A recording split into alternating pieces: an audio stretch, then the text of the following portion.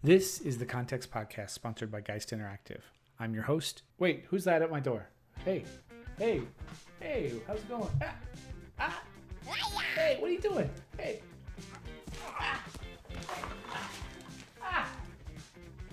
Hey, come on, dude. What are you doing? This is my podcast. I need to record the podcast. What are you doing?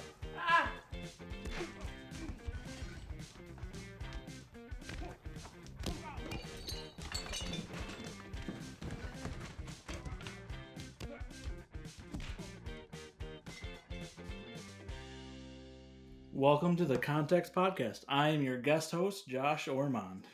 Wait, who approved this? Wait a minute. Josh, what are you doing? Did I get that wrong? No. You're hosting today? Is that the deal? Sure, let's do that. I think we've talked about it in the past. I think we can pull it off. Okay, yeah, this is going to be fun. I usually am the one who asks all the questions and just get to sit and listen to people talk. So it'll be fun to reverse that, right? Sounds good.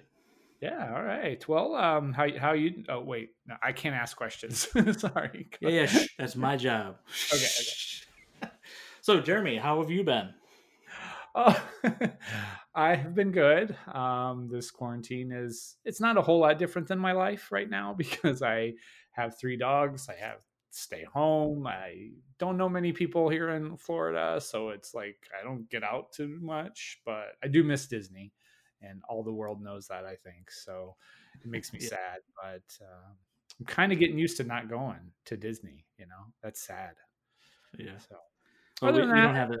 The best thing we have up here is Darien Lake, and that's and Seabreeze. So they're kind of small. So, well, I specifically moved to Florida so I could be close to Walt Disney World, and now I can't go. So yeah, but no, I've been doing good, just working hard and playing with JavaScript and React, and trying to get these podcasts out too. So lots going on. Sounds like a lot of work to me. Yep. So I know one of the things that we talked about, in the past, and something that you wanted to talk about was basically like, how did you get into FileMaker? I mean, you've asked everybody else that question. So like, how did you get in there? Yeah, I feel like it's an interesting topic because we all come from a place where we were not in FileMaker one day, and then suddenly we got into it, right? We somehow we stumbled into it. That's the phrase that I use, is we stumble into it. I don't know very many people who purposely chose it. So let me try to explain this. I was a teacher. I taught for 15 years total, but about my 12th year of teaching, I stumbled into FileMaker. My school at the time had a student information system that only the principal used. He had to print paychecks each week for each kid in the school and distribute them among homeroom teachers. So he did that, and I saw it one day and it was like, oh, that's really interesting. Maybe I should take that. So we kind of worked it out. It was hosted up on a server, and that was FileMaker 9, started to try to understand what to do with FileMaker. The system that he had built, I think he built it or somebody else in the school, some tech person, it was just for one thing, to print these paychecks. It had no other connection to teachers. And because I was a teacher and because suddenly I was interested in this platform, I realized, I could develop this and make it work for teachers. So I spent 3 or 4 years that I was teaching there. I was also developing in the FileMaker system, making it for the teachers, right? I knew what a teacher needed, reports, needed a place to enter. We called them paycheck deductions or GANAs or paycheck additions. We used to email the entire school, the other teachers, saying, here are the students that need to stay after school. And I worked it out so that they could enter it into the system, and then the office staff could print the list each day and call parents and let the parents know. And then homeroom teachers could print their lists and send the kids who were on their list to detention. So it was sort of a homegrown process because I was both a user and a developer. That's kind of a unique story, I think, because I built it for me. I built it for the people who I was, serving alongside. So that's pretty much how I got into FileMaker. Yeah, being a problem solver is really good when you're solving your own problems. Exactly. And I mean, and because FileMaker, is one of its strengths is you start from scratch, and that's also a weakness for sure.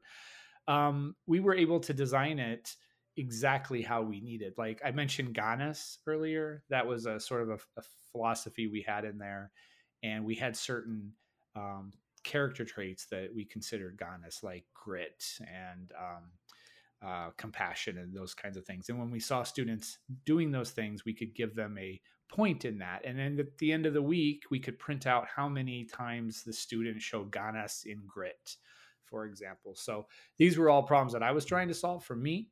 And it turned out to work for 100 teachers over 3 different schools. Awesome. So so how long between then and your first DevCon? Did you go to your first DevCon while you were still working at the school, or did that come later? My first DevCon was in 2012. I convinced them my school to pay for half of the trip. Uh-huh. Um, So that was good, but it was 2012 in Miami Beach, and it was amazing. So I was still working there, and I was able to go over the summer, which was kind of a bad time because right when DevCon was happening was when the times that we were supposed to be coming back to school. But they were able to let me go, and yeah. So I know one of the other things you've talked about a lot on some of your episodes with other people are these concepts of FileMaker. So why do you advocate so much for these concepts? Because I know I've heard you talk about it in other venues also. Yeah, so I feel like I understand FileMaker because I finally understand the concepts behind it. Not only the FileMaker platform itself, but like database structure, programming a little bit, and so forth. So when I first, let me back up a bit. I started taking the FileMaker certification test in 2013, and I failed 3 times. I took it like in the same calendar year, and I failed all 3 times. And I think it was because I was still working, trying to learn these techniques, and I was still trying to, get specific answers for the test and try to memorize all this stuff. But when I first started passing it, I think it was my first time when I was at Slant Consulting. I realized that it's not, to me, it's not about getting the exact answers and knowing the exact answers. It's knowing how FileMaker works, which to me turns into concepts. Also, as a teacher of 15 years, mostly teaching math, I was really interested in helping my students learn the concepts behind math.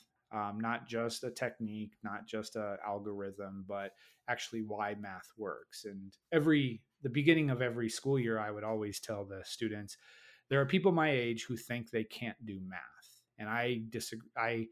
That may be true for them, but it's math is actually really, you can do it. We are mathematicians. We have a brain that processes patterns and procedures. So if we learn the patterns in math, if we learn the concepts, then we can become a mathematician. So I would always teach conceptually. I would teach division conceptually. I taught multiplication conceptually. I taught numbers conceptually. Can you believe people really, when you think about it, people say, carry the one when they're adding. That is the absolute display of absolutely not knowing the concept behind adding, in my opinion.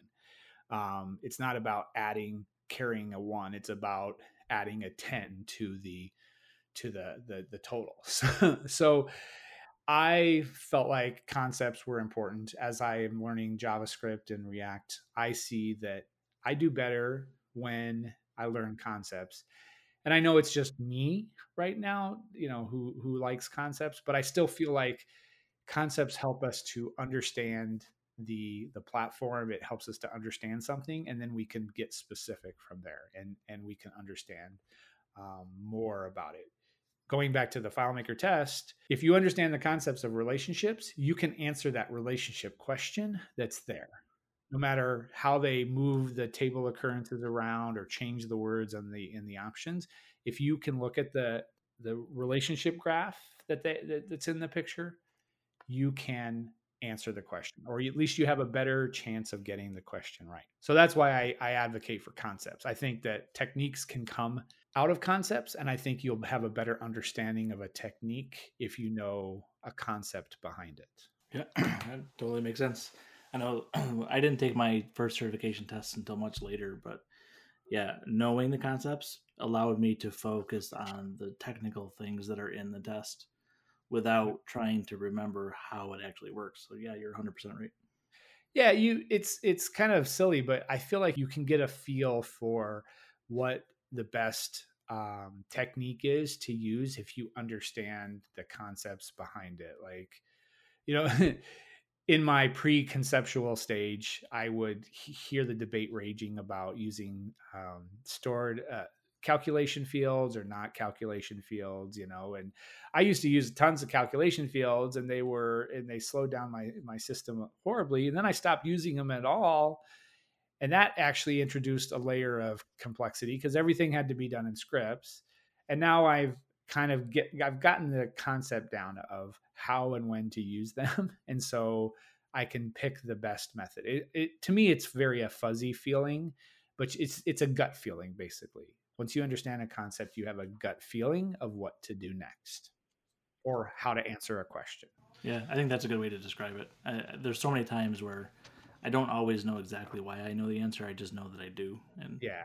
yeah, You great. can always test it, but your first thought, the stuff that comes out of your head right away, is likely to be correct. When we're answering questions on the forums, I'm sure this happens to you, but you see the question, you immediately can feel the answer and you can write out your theory, your response, and then make sure you test it, see if it's right.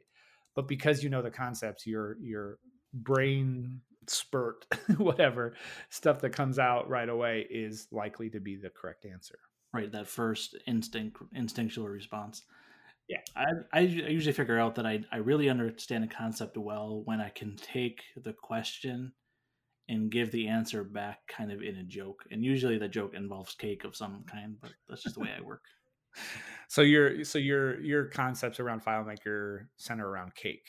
Pretty much, yeah.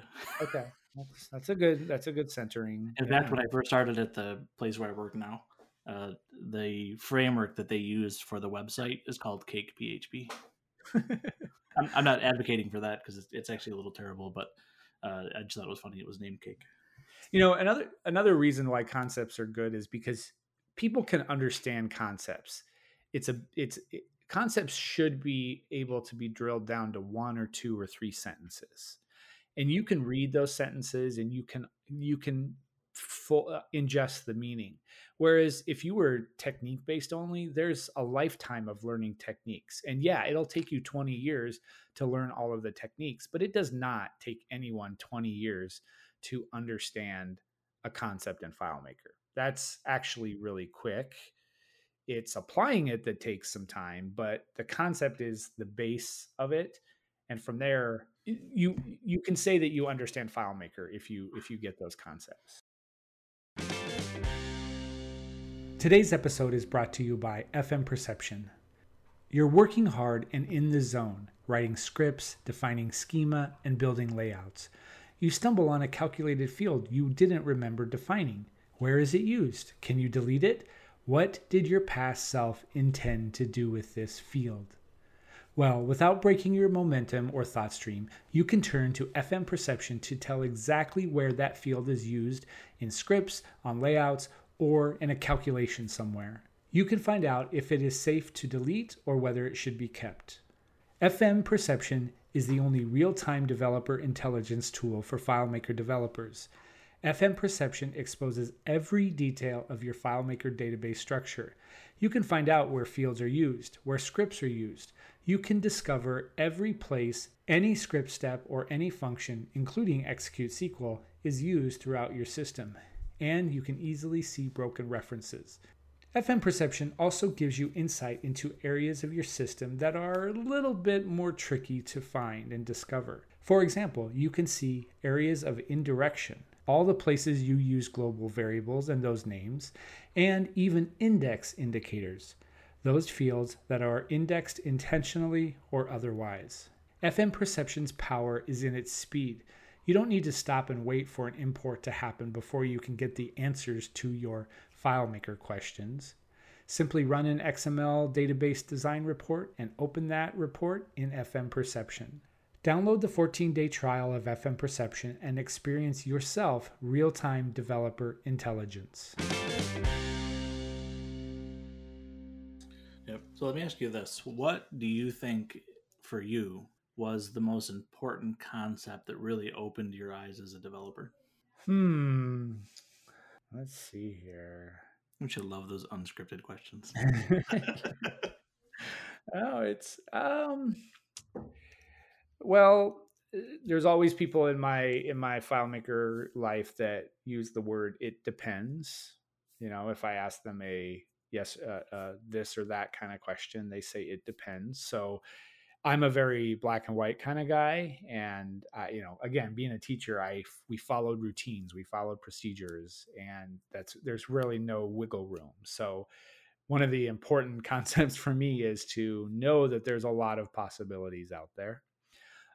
Certainly, here at Geist Interactive, transactions have like rocked my world as far as creating records and handling that. The record lifecycle to me is a foundational concept that it helps me understand all of the problems, all of the bugs that I introduced into the system when I was teaching and doing FileMaker development. So I guess those three are very important to me. Yeah.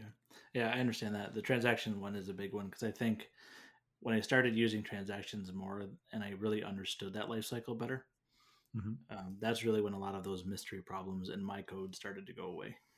Yeah. So yeah, good one. Exactly. They knowing the concept and building your scripting and your structure around that is vital to take out to prevent a lot of bugs from happening. That's another good reason. Yeah. All right. Well, very good. That's a pretty full topic there. So I know one of the other things, Jeremy, that you talk about as far as concepts kind of centers around JavaScript. So why don't you tell us what's been your journey like learning JavaScript? Why do you think we should even learn JavaScript at all with FileMaker? I know you've talked a little bit about it in other episodes, but really, what's the importance? What helps us as developers? Well, I think this goes back to my gung ho ness where I learn something and I'm so excited about it, and want to use it everywhere. Certainly, when I started learning JavaScript, that was the case. Like I was like, oh my gosh, I'm learning this, which means pretty much anybody can learn this, which means we all should learn this. That was kind of my mentality, but and when I started learning JavaScript. So let me back up and explain my JavaScript journey here. So when I was at Soliant Consulting, I was bored one day, didn't have much project work to do at the moment, and I had actually done a few Google Maps integrations, and I looked at them, and all my code was like really messy, and I was not using any sort of pattern, any sort of organization. And I didn't understand what I was doing, right? I was able to just like copy and paste from something else, but I really didn't understand what I was doing. So this boredom came to me, this lull and some project work came to me, and I said, all right, I'm gonna just turn my back on server and encryption and deployment and file access and all this other stuff that I need to learn, and I'm just going to focus on JavaScript for a little bit. So I think it was like October of 2016 that I sat down on my computer and I first started doing a really in-depth study of JavaScript and trying to understand how to use it in FileMaker. Because I think there's definitely two levels of learning JavaScript. One, you learn the full JavaScript to build websites and build apps and all this stuff. And then a FileMaker developer doesn't need to get up there. So there's a FileMaker level of learning JavaScript. So I was interested in what do FileMaker developers need to know? What do I need to know, basically? So I sat down and I started working on that web viewer integrations file and just taking the idea that there's libraries in JavaScript.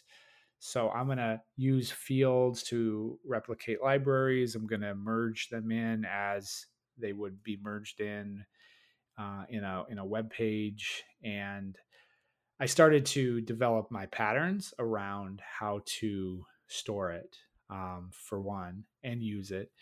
Along the way, I was trying to understand JavaScript, trying to learn how it worked. Like, there's certain rules that are, or just you have to place certain files or certain functions in certain areas. You have to, it basically is an order of operations kind of language, where you can't use something before it's declared. You can't um, get to a div element on the web page before you have introduced the div element itself. So I was playing with all that stuff, and along So the you're way, talking about your own like organization, so it's easier for yeah, you to find that stuff. Gotcha. Okay. yeah, and along the way, I was thinking about how could this be useful in FileMaker.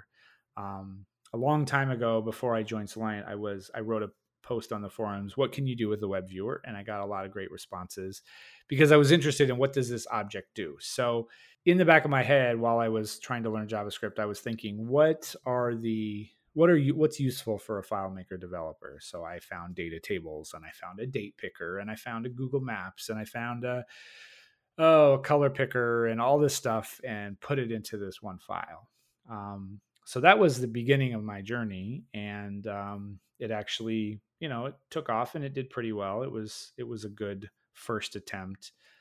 But that was my basic journey. Then I joined Geist Interactive, and Todd just like threw me into JavaScript and said, "You're gonna build some products that have React and JavaScript in it, and you are going to try to get this." So I have been taking courses, and I have been reading a ton of books on JavaScript. One of my favorite authors is Douglas Crockford about JavaScript. He actually invented JSON, which we all know and love. I love his take on JavaScript. And so yeah, I read all the time about the language. I have the what is it? The JavaScript, the definitive guidebook sitting right here, that I look up functions, and I look up the concepts of the language. So that's kind of in a nutshell my journey. Um, I think it's important for FileMaker developers to learn because it's a tool that we can use. Just like we can learn how to use ODBC and connect to SQL databases, just like we can now use insert from URL. It's really just another tool. But this tool to me provides a lot of functionality for little effort. And I know we're always looking for that magic bullet. We're looking for the biggest bang for our buck. So a JavaScript library that allows me to pick a range of dates is amazing. And it doesn't take that long to set up, especially, with my file or with other frameworks that are now out there. A chart doesn't take that long to set up, and it provides a lot more functionality than what we have now. So it is a tool, and it's worth it. And then I met Todd, and we started talking about JavaScript, and he says every day, this is the world runs on JavaScript. The web world runs on JavaScript. So it's a good thing to learn. So it's a good investment in my time. So, and I'm always I'm always learning. I'm always enjoying learning. So I just think if a FileMaker developer needs something that only JavaScript can provide, or that JavaScript can provide with many more features and less development time, they should jump on that kind of stuff. So, and we're kind of seeing that now, right? We're seeing people really get into the JavaScript space here in FileMaker world. Oh, absolutely. I know even for like myself, my boss uh, and colleague, he laughs at me often about how ridiculous I've gotten with data tables integrations and like little like widget tool things that I use for myself. Uh-huh. And that all started because of me, right? It absolutely did. I know I'm not the first person to talk about this. In fact, when I spoke at DevCon the first time in 2017, I listed about 20 people from whom I learned a lot and read all of their stuff, and got got started on this. So there's been people advocating for it. I just think the time is right now. Yeah. Yeah, and I think too the web viewer library that you started with, it had so many examples in it. I think probably opened a lot of eyes as to what simple things could make our development better and easier. That's what I think. Yeah. Yeah. And that is to say, I mean, I don't use it all the time. Well, kind of now I do because that's what I'm working on for a client. I'm working on a dashboard. I've actually developed like 6 dashboards for them. Each of those different dashboards pull from a different part of their system, and the dashboard contains about 15 to 25 charts and summaries of data in like a data tables thing. So yeah, I'm kind of using it all the time now, but I have tempered down a little bit. If a list view is fine for you, then use a list view. But if data tables can help you, then use data tables. Just Nice. be open to it, right? That's all. Absolutely. Very good. So, what are like we talked a little bit about concepts of FileMaker, but what are some of the like basic things that you think people need to learn in FileMaker nowadays? Like things that if they kind of learn them up front will really help their development and their use of FileMaker. Obviously, relationships, relational databases, relational concepts are key to this. Key to this. To me, scripting is fairly straightforward. Yes, it takes time to learn the different functions, but I I actually think that can be. I think that you could pick the right functions based on the workflow that you're trying to solve. It is helpful to know what's out there, but you don't. Yeah, so definitely the relationship idea. You need to know all about primary keys and the types of relationships and so forth because that sets up the structure really well. I think in this day and age, you need to learn about APIs and how to work with them. You certainly need to learn about JSON. I don't think that any of that stuff is a advanced user skill. I think that that's vital to. I mean, the people that I've talked with have proven this, right? They have been in FileMaker only a few years, but they picked the platform because it can connect to other services. And that was before we had Claris Connect, and even Claris Connect at the moment, has a finite number, but there's millions of APIs out there, or thousands, or whatever, that you can connect to with FileMaker now. So um, those are some of the big things that I would focus on with the developer. I think scripting is important for sure. Layout design. I like the idea of workflow based design that Alexis Allen has talked about and others have talked about. I think scripting just comes to you, knowing what functions to use. Even now, man, I still sometimes Google how to do a certain problem in FileMaker, or I do that in JavaScript all the time. If I need to, get the first value of an array, I still have to Google that. I don't have it memorized. I still Google it and I find the function and I write it into my code and I move on. So to me, scripting and knowing all the functions is probably 10th or 20th on the list. So, are there concepts or techniques that you think people should spend some time, even if they're a little more advanced, that people should work on and learn because it'll help them so much in their development? I'm thinking of things like virtual list, for example.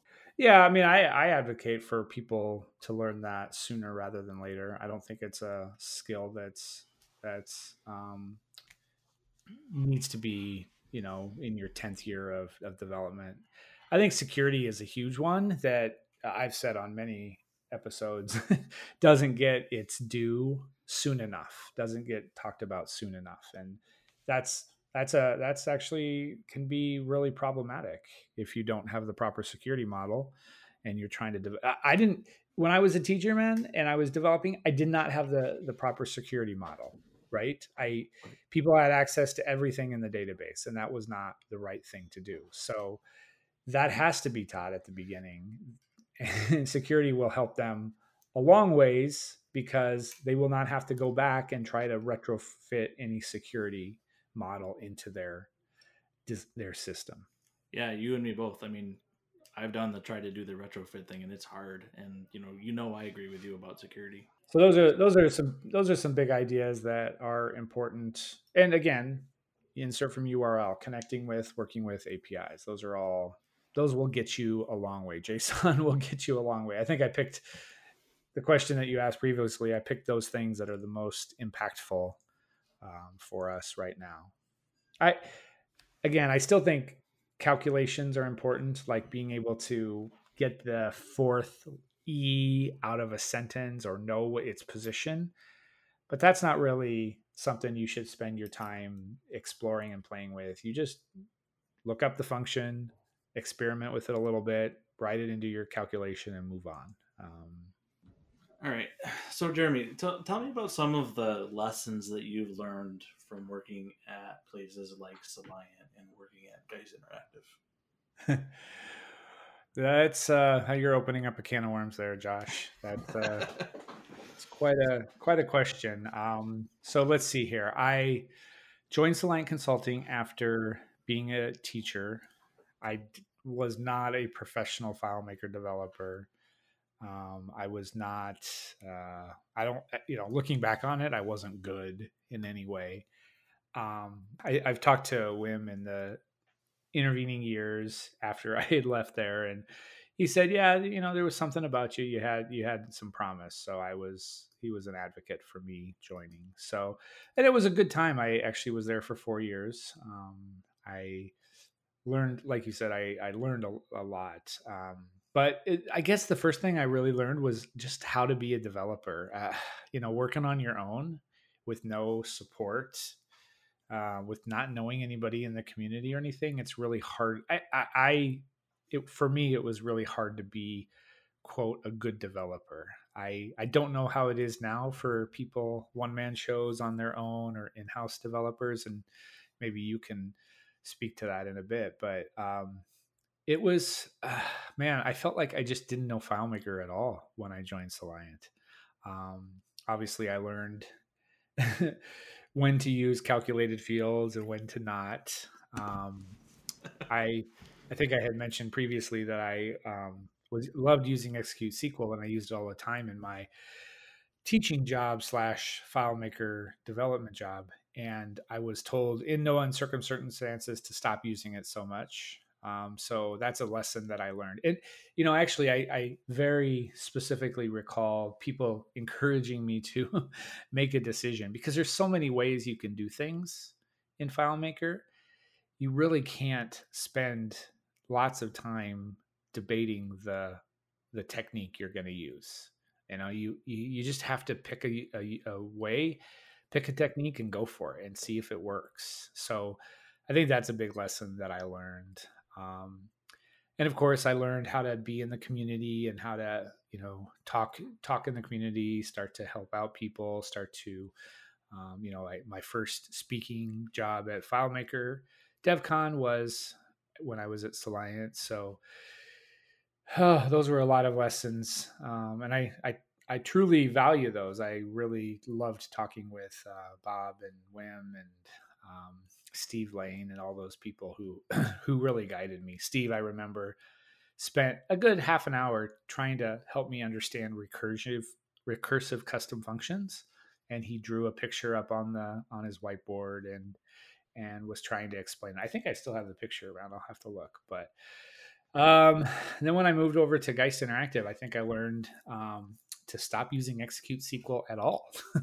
So in my last 3 jobs, I've gone from using it all the time to using it sometimes to using it very little of the time. Obviously, I'm not going to use it, especially nowadays. I'm not going to use it just writing it out as a string. I'm going to use custom functions to pull in the field name and the table name and so forth. Let's see, what else have I learned? I've learned, again, that idea of just picking a technique and being confident with it and going for it. And if it doesn't work out, you can always, or hopefully, backtrack and fix the way. But I think I've also gained enough experience that I can pick the, quote, right technique or the better idea at the right way. So I think those are some good lessons learned. It's a really good thing to work at a dev shop. Um, I've been very lucky to work at 2 FBA Platinum partner shops. A lot of people won't get that experience, but it's been very good. But let me ask you: you've been an in-house developer, right? So do you? I mean, you obviously feel confident in FileMaker. How do you do that in a in-house development kind of way? Um, that's a good question. I mean, to be honest, I don't know. Okay. from a from a lessons learned perspective, I mean, honestly, most of what I've learned has come from interactions related to the community. So whether it was Okay. either something I was reading and then I went and tested, or it was an back channel conversation I had with somebody like Wim or Stephen Blackwell or Bev Voth, and whoever happened to be. I know I learned a lot and talked a lot with Daniel Wood, Wheatbix from Digital Fusion. Um, Guys on the FileMaker Today forums like Kjo is a developer, but it's named Michael. So that's kind of where I started and learned. I mean, now I typically answer more questions than I ask them, which I suppose is a good thing. I also have right now where I work, my direct boss is also a FileMaker developer, so we can bounce ideas off each other during the That's day nice. and talk through things, and that is really helpful because sometimes you get to those ledges where you're like, this feels so crazy, and I don't know if I Yeah. should be doing this, and you need somebody to either talk you off the ledge or push you over. I wish there was a way for people to work at a dev shop somehow. Maybe there are many one person developer shops out there that have been very successful for sure.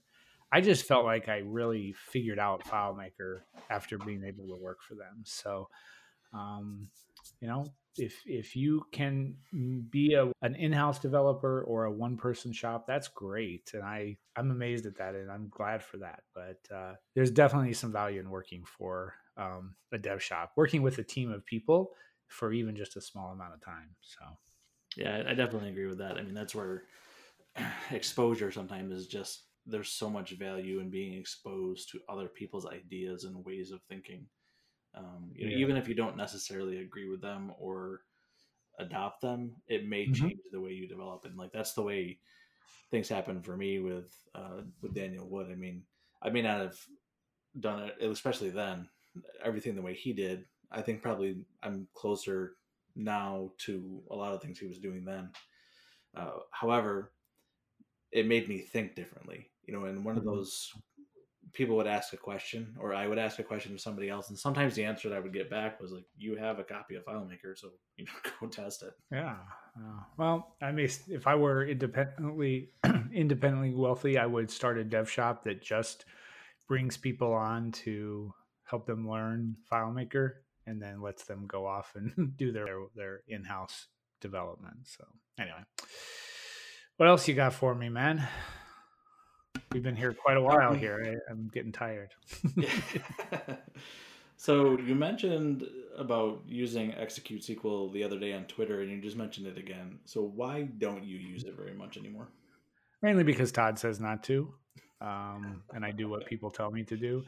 No, it's definitely there's definitely some good in it. I just know that there's other ways to get to the data that you would need from an execute SQL. I like hyperlist. There's a ton of different ways to return data from a found set from another context. So I remember back in 2012, people were excited about using execute SQL to remove relationships, but a well-designed system can have hundreds of relationships, and that's not a to me that's not an indicator of amazingness when you can reduce the number of TOs on the graph.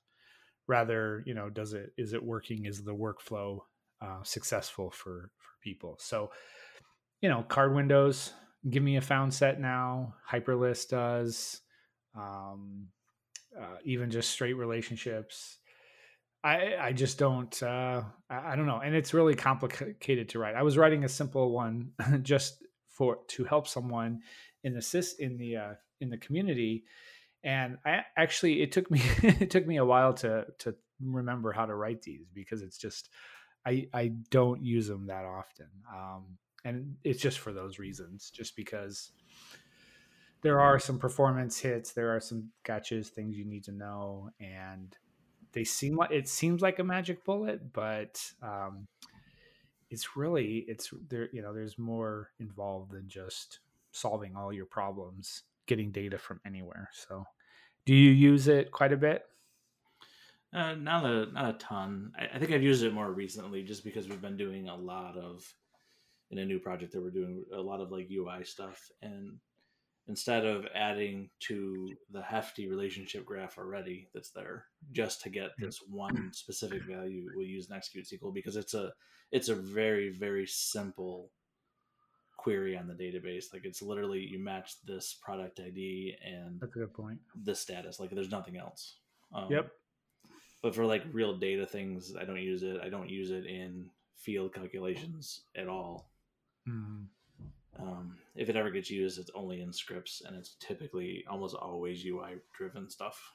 Yeah, I mean, hey, to each their own. But I know that I've just been able to get my data the other ways, so haven't worried about it too much. Yeah, most of the time our stuff is. I mean, the reality is we have most of the graph is already there, so we already have access to the data. Right. Yep. Sometimes these are like weird. We need to like filter something, or we need to get specific values that are like 3 or 4 hops away, stuff like that. But it's still, again, it's rare for the most part. So tell us more about your work with the app that you built when you were teaching. Oh my gosh, I was actually looking at it the other day, and of course, it's it's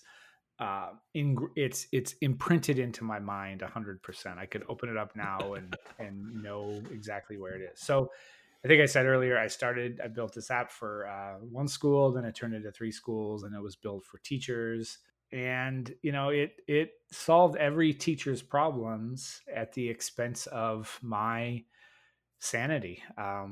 I described it already, but so I want to tell how I worked on it. For a couple years, I was a full time teacher and I was the database developer for one school, and that kept me busy. I was struggling with getting both of the the job requirements done at the same time. But I really enjoyed working on the FileMaker thing. The teaching thing actually was really easy. Um, didn't have to stress that too much. I could focus my energy on learning about FileMaker and coding it. So that was good. But when I got to the um, the last year that I was there, I ended up being a half-time teacher and I was a half-time database developer. And at that point, we scaled from one school to three schools, about 100 teachers, and that was insane because I was for an entire well, it was only let's see, how long was it? It was a full school year. I would get up at 3 a.m. I would develop on the database and fix bugs and add new features. And then at 7 o'clock, I would get ready for school. I would rush to school, do my copying for all 100 of my, or for 50 students that I was teaching at the time, because that was half time. And then I would teach for 4 hours. And as soon as I was done, I would go, to my other office, my other desk, and in the administration building, and I would continue to develop. And then I would develop late at night till like 10 or 11. So I was really getting like 5 hours of sleep for an entire school year. I got addicted to Red Bull, and it was it was absolutely the worst. My spouse was concerned, and I was just it was awful for me. So yeah, that was the stressful life. I was basically doing two full-time jobs, and then my last half year there, I was doing it full time and working from home a couple of days a week, which is nice, and then working in the office and again fielding requests from teachers and principals and such. So we didn't have any formal project management, in place. We didn't use Jira or Basecamp or anything. We just used email and stopped by my office and asked me for a feature. And I've since learned that's another lesson learned. I've since learned you really need a tight project management system in order to keep track of tasks and to give the developer some breathing room, some space to figure out what she's up to, and what features to work on next. So Yeah, I agree. You can do it for so long, but then right, it yeah. really gets you later on. The teachers really liked it, and when I left, I supported it for the remaining part of the school year, and then they let it go. But they were kind of upset that they couldn't use it anymore because it was designed specifically for them. So I feel successful. It's horrible. The relationship graph looks awful. Um, my scripting was horrible. I had a lot of calculated. I would have hate to run this through FM perception to see what it tells me about the system, but it worked, and the teachers liked it. So there we go. Yeah, it's kind of funny that you're looking at. I was looking at my very first database also last week, and Mhm. I was glad that I did also remember. I knew exactly where everything was and how it worked, and same thing. My relationship graph was a mess because there was no value at the time for me to organize it, and they didn't really. I didn't really have any like functional plan. It was just kind of it grew organically over time as I ran into things. And it was like it's like an anchor buoy slash spider slash blender model. Yeah. I think I said this earlier, but I was literally I was putting portals on printed reports. I was creating calculations that were trying to, were printed out on the same report. I developed a bunch of charts in there. I learned a lot. So one of the things was that the high school really wanted a summary report for each student in the school for the entire previous week. So I developed this huge long script that would summarize the data. And I actually thought early on, hey, I need a summary table rather than trying to calculate all this stuff on the fly, how many demerits and how many merits they had and how many of each of the kinds of demerits they had and so forth. So I created a summary table. So it would process the summary table every day, like at every Friday at 5 p.m. And then the principal on Monday morning could print them out and deliver them. So I did learn something back then, but uh, it was tough. And I loved the work. I loved what I did, and I'm sad I couldn't continue it. But it was a good learning experience. So, do you want to tell us like what are your thoughts about the community? What's your ideal arrangement? What things do you have on your mind about the FileMaker community? Well, the community is a great place to learn. Should be a great place to learn FileMaker. Um, back in its back when it was the what was it called, the Tech Talk. It was Tech Talk. Yep. I think I joined the community when it was Tech Talk. Do you know when that went away by chance, Josh? I don't know off the top of my head. I thought it was like in like 2009, 2010 range because I joined Okay. like literally the month before it switched. Okay, so maybe I wasn't in Tech Talk, but I learned a lot from the people there. I was asking the questions and displaying my ignorance, and people were helping me through that and leading me towards understanding better. So to me, it's a place to get your questions answered, to get your hand held for just a little bit through a specific problem. It's not a place to be lectured about using the wrong data structure or using too many calculated fields, unless that is the answer to the question. Why is my database slow? How do I add, do I need to copy this whole database for the next year in years worth of data? So it's a place to get those, and it's a place to meet people, right? I met you. I met actually everybody that I know. I probably have met through the community, at least talked to them before. Big Tom, I only met him once, and I've talked to him more through the community than than in person. You too, for that matter. So those are some good things.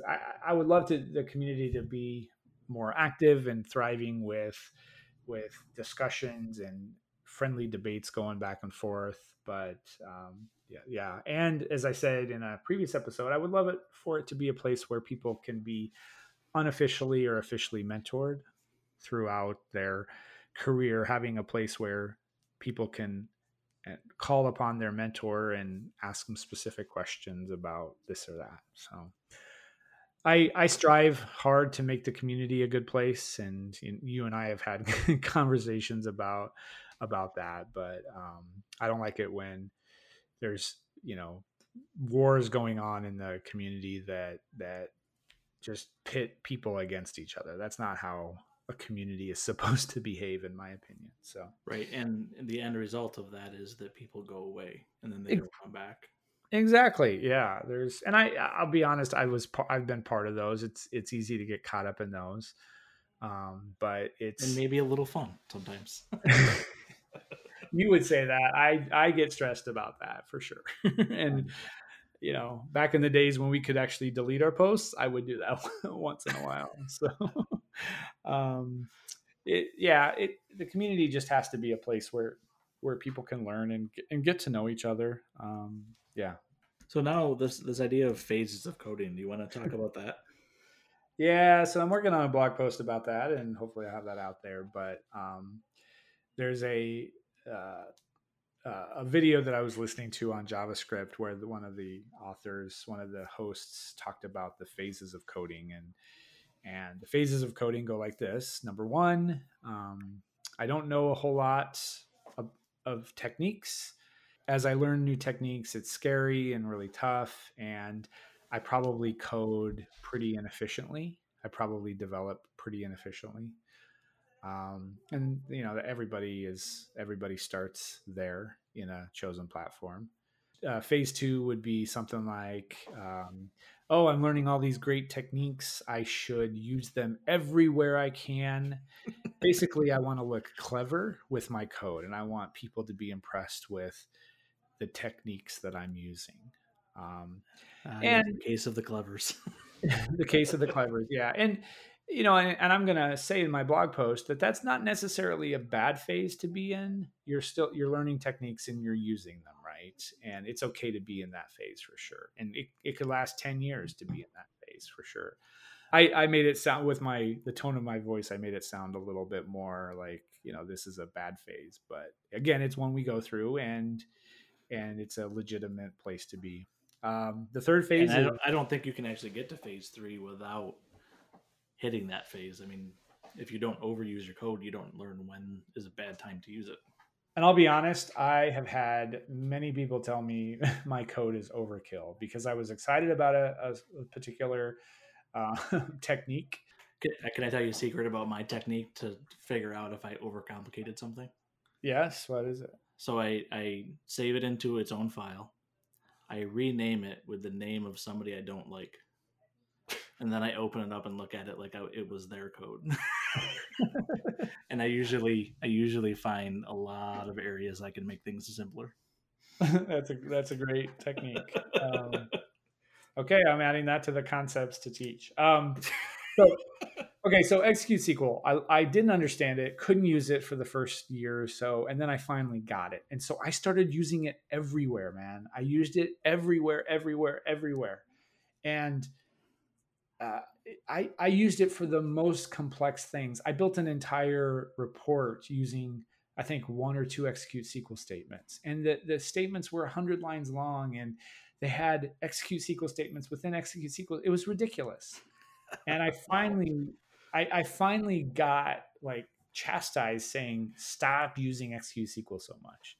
Um, so that was really helpful, and I pulled back, but that was part of my cleverness, right? I wanted to use it because I finally understood this complex language, this complex structure. So that would be my phase two good example. I didn't even talk about phase three. Phase three is you're simply you want your code to be be straightforward. You want it to look like it belongs in a beginner's book. You want it to be understood, easily read, and that's phase three. And the JavaScript guy, the guy who was talking about, he actually works at Google and develops the JavaScript there, the apps there. He said it's taken me 20 years to get to stage three, to phase three. So I assume I'm kind of somewhere around phase two and 45 hundredths, somewhere around there. So Yeah, that's interesting. I kind of think in order to get to phase three, I think you have to have some level of peer review in your code, because if yes. you're left to your own your own devices, Yep. if you're anything like me, like yeah, there's some things that get a little out of control. That's a good point. Code review is vital to moving you to a different stage. It could also be that you look at your code and go, "Oh my gosh, code review person could be your future self," right? You kind of mentioned that with the separate file, but if you look at it in 3 weeks and you were just like, "Oh my gosh, who wrote this?" then you know that you kind of are peer reviewing yourself there. So, Yeah, or yesterday. or yeah, okay, yeah, yeah. But those are great phases, and I think that every platform, actually, to me, any discipline kind of goes through those phases. When I was a teacher, I was always excited about the latest techniques and making my students jump through hoops, literally and figuratively, to do things. And by the time I was 15 years into it, I just wanted it to be easy for all of us. So yeah, so I'm working on a blog post about it. I want to describe that in more, and then maybe suggest ways to move yourself in stages. What stage do you think you're in, roughly? Oh boy, one. I think I'm getting to phase one. No, I'm definitely in like I would say the later half of phase two, where Uh-huh. I'm learning that all these things I can't use them everywhere. Um, I don't know. It depends. Mhm. I'm definitely not in that stage where my code looks like it belongs in a beginner's book. That's for sure.